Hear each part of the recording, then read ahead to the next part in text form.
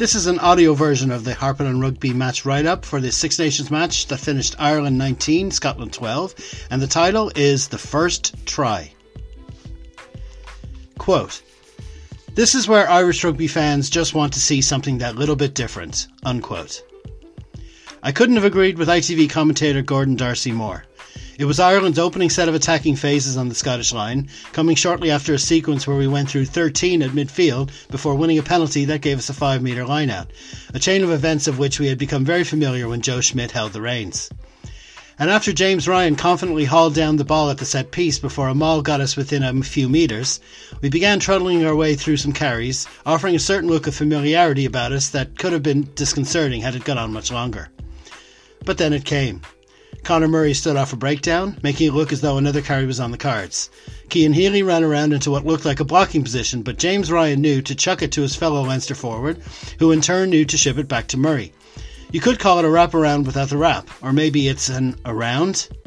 Anyway, the Munster Nine didn't hesitate to fling a long missed pass through a blocking line run by Jordan Larmour and into the grateful arms of his skipper Johnny Sexton, who had Ringrose and Stockdale on the outside, but didn't need them as his teammates' perfect execution throughout had created plenty of space for him to coast over for our first try under his captaincy, under Farrell, of the championship and also the decade.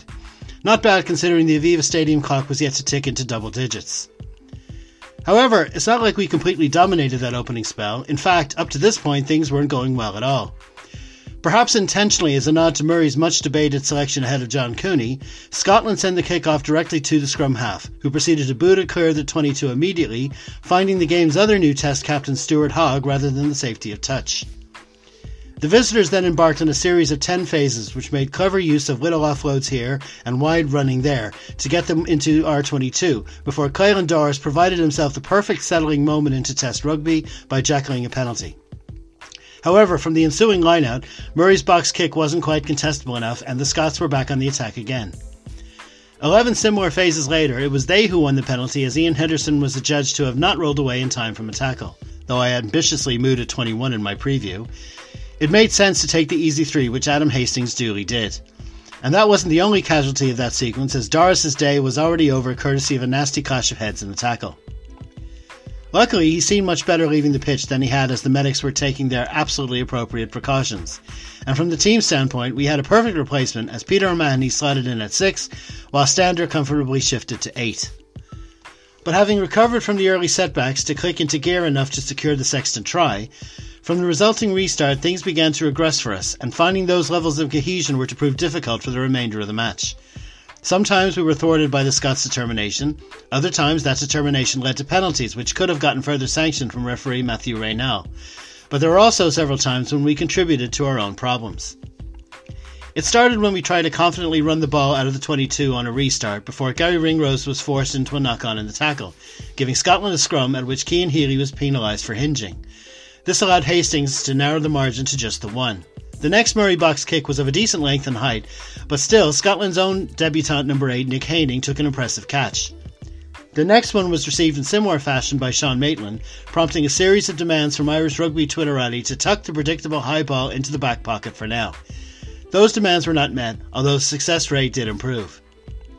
And it's not like there wasn't open space to be found in that period, it's just when we had it, we were making questionable decisions. With more preordained moves from the breakdown, both our centres Aki and Ringrose were finding openings, yet things like Peter O'Mahony doing some unnecessary blocking and James Ryan failing to notice 3 speedsters outside him with decent overlap potential would throw the Scots a lifeline. For their part, they were still occasionally finding their way to our line, yet they never utilised the momentum long enough to stop our defenders from pinching it back, with O'Mahony the culprit on one very dangerous-looking occasion and Stander pouncing on a loose ball on another. This led to, arguably, in every sense of the word, the game's most controversial incident. It came about when Hastings fly-hacked a loose ball into R22. The ball had been loose because Larmour tried a little, perhaps ill-advised, chip over the top, only to be tap-tackled by Hogg. This could have been late. The other side of the fly hack saw Sexton gather before being hit by Hamish Watson, and Raynell ordered Scotland the scrum, despite our skipper trying to point out that he had been hit in the jaw. This resulted in a lot of chatter online from inside and outside the 4 provinces, regarding Sexton's penchant for play acting. If you look back on the podcast feed, you'll see a chat with Kigo about that, so I'll leave all our opinions to that and go back to the match. Hastings then had a chance to restore Scotland's lead, yet he pushed the kick wide. Sexton took the bold option of a short dropout, and it fell perfectly for Stockdale, who grabbed it and charged into opposition territory. This was where Ryan missed the outlet pass I mentioned, but we still kept possession for long enough to win a penalty as Ali Price took out Murray at the breakdown. Side note, that wasn't the last time I felt Reynal could have gone straight to his pocket. Although it was definitely in 3-point territory, I was surprised to see Sexton elect to take them. The Scots had already made several trips deep into our 22 to no avail, while we had scored from our only chance. That, together with the availability of a try bonus point, made going for the jugular a reasonable option. But to be fair, I wasn't entirely disappointed as our lead was restored to 4.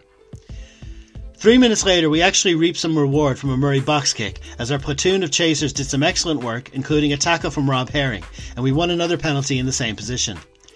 As fans, we are free to point to the presumably Scottish onlookers making noise as a reason for Johnny putting it wide, but I'm pretty sure he'd be the first to admit that shouldn't be a factor. By the end of the half, we were actually happy with the slender margin. Another impressive Aki-Ringrose combination put us on the front foot, but a not-so-impressive Murray-Sexton one allowed Sam Johnson to intercept the long pass, and the centre got it all the way to our 22.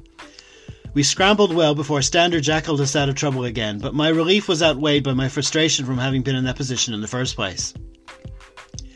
The second half proceeded in similar fashion to the first, as we lost another starter, only this time Ringrose never returned to the field owing to a hand injury. Still, things began well playing-wise, as we won, or maybe earned is the better word since Murray flung a fake pass at a poorly positioned Watson, another penalty at midfield before some faces in their 22 meant they were penalised for a 9th time. Once more, Sexton had a decision to make, and once more he defied my wishes by opting for the kickable points. And when James Ryan and his lifters misjudged the restart, forcing Aki to knock on, Scotland were given another chance to pull us back, which they eventually did by 3 more points, albeit after a 6-minute spell which included a gilt-edged chance for more.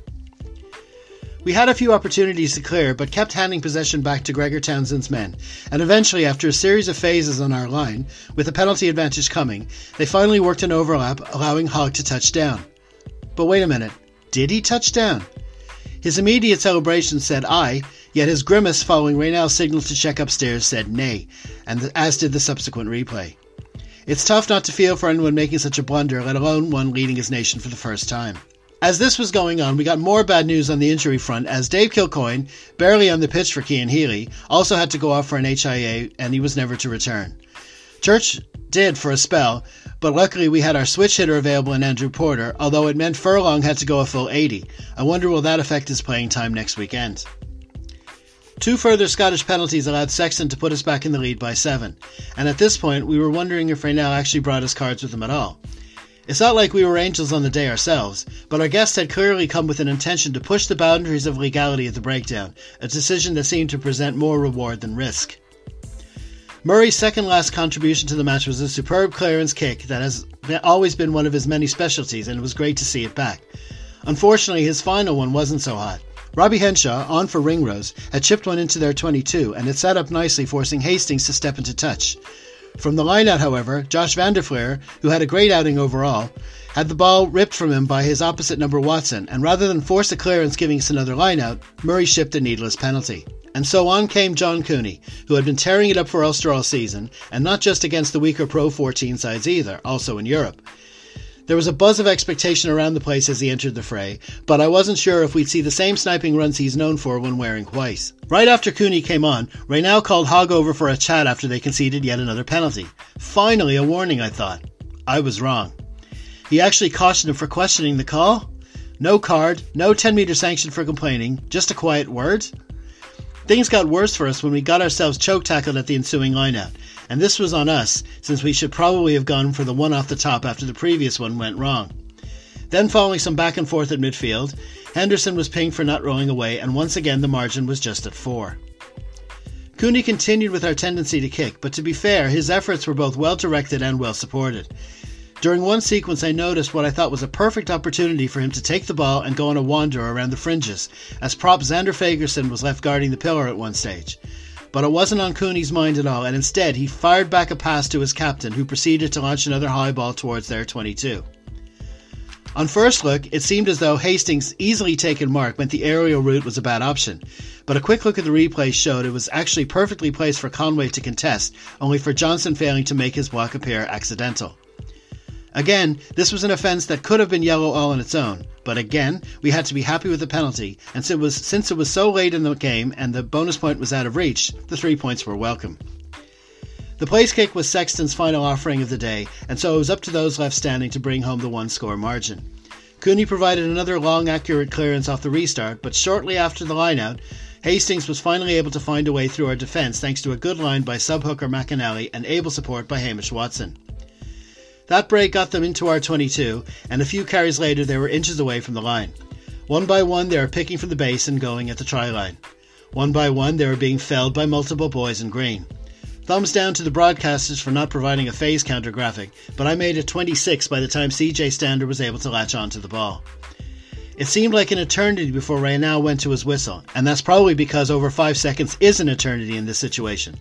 Let's just say I was able to scream, "He's on it, ref!" at least 3 times, scaring the holy bejesus out of my poor 4-year-old in the process. No wonder my kids are all a bit meh about the egg chasing.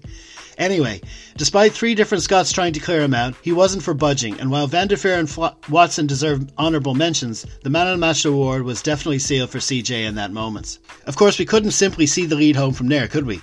Ronan Kelleher was another getting his first cap in the day, and while he was shown amazing maturity for Leinster this season, it was perhaps a touch of nerves that saw him hesitate with his dart, leading to Toner being pinged for stepping into the gap, leading to more Scottish phases in R22. But once again, our defensive wall was not to be breached, with Van der Veer forcing a knock-on, and now that the clock was in the red, we put the win to bed for good. When the full-time whistle blew, I wasn't happy. That's unusual for me. Even when we played badly, I tend to prepare myself for the online onslaught by the type of fans who seem to think every little mistake is a damnable offence for everyone involved in the team. And for me, the starting point for our reaction should be, well, did we win? And we most certainly did tick that box. And there's no denying there were caveats to the lower than predicted winning margin, some of which I pointed out already, but to which can be added the simplest facts that it's a team playing under a new coach and a new captain. Even though they were both involved under Joe, this is still a whole new setup for everyone, and with no warm-up matches, we can't just expect everything to click off the bat. I suppose my unhappiness came from a feeling that we have a reasonable chance of winning this championship. Most teams have had changes in leadership, so that could make it the most wide-open competition in years. That opinion has since been compounded by France demonstrating on Sunday that their good version seems to be the one showing up this year. So if Ireland is to be in with a shout, we need to be firing on all cylinders as soon as possible. Well, there can be no doubting a few cylinders went unfired on Saturday. The style of play wasn't as varied as it might have been. We certainly don't want to rely on our skipper getting all of our points in every match, and our scrum looked decidedly wobbly. Changes like announcing the team on Tuesday, training in different locations, and sporting a jacket instead of a tracksuit on match day are all well and good, but they are simply cosmetic. It's the performances on which judgments are made. There was never going to be a negative verdict on the new regime after just one match, but Test Rugby doesn't afford you a whole lot of time to resolve issues after your first try at it, and we have just 7 days before a much more difficult opposition arrives at the Aviva. Hopefully it will only take Andy, Johnny and co a few tweaks here and there to sort them out. Thanks for tuning in. Keep an eye on harpinonrugby.net for all our latest content. Thank you.